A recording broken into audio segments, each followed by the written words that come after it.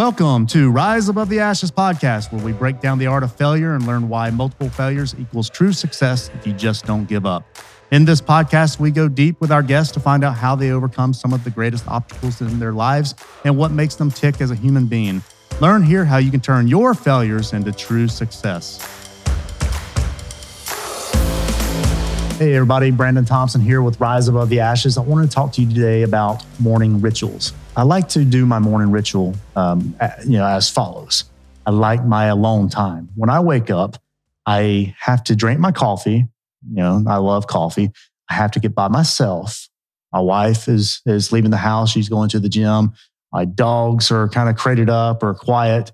My kids are in school. So now it's alone time. It's time for me to read a book for a couple of hours, maybe do some online research, to meditate, to journal, pray. It allows me to decompress before I start the hectic schedule of the day.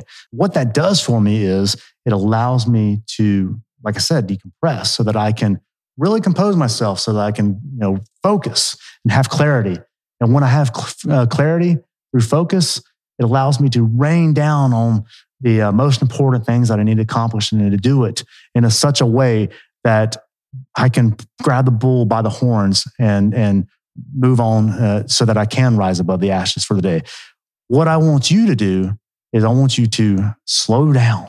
Most people don't know how to slow down in life. People that are failing daily, whether it's in relationships, whether it is in business or their job, whatever it is, they are failing daily because they're not conscious. They don't take a lot of me time. They wake up, they drink their coffee, they're running out the door, and it's harming their mental health. And what I mean by that is they're not getting alone. They're not, doing their praying or meditating or journaling or whatever. They're jumping in the car instantly if they have a job to go forward to their job. And they're listening to talk radio or music or taking phone calls. And they're not really decompressing. They're not decompressing. They're not thinking about things. So if you're conscious and you're thinking about things, you can actually have that focus and that clarity.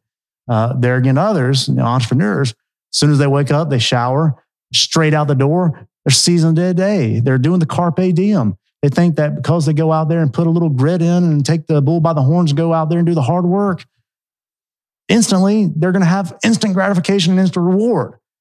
But I've seen with people that are actually rising above the ashes, especially as entrepreneurs, because I am, people that take the alone time in the morning, that take the me time, that get focused and get clear on what their goals and ambitions are. Those are the ones that really move to the next level and rise above the ashes. So I want you to think about this.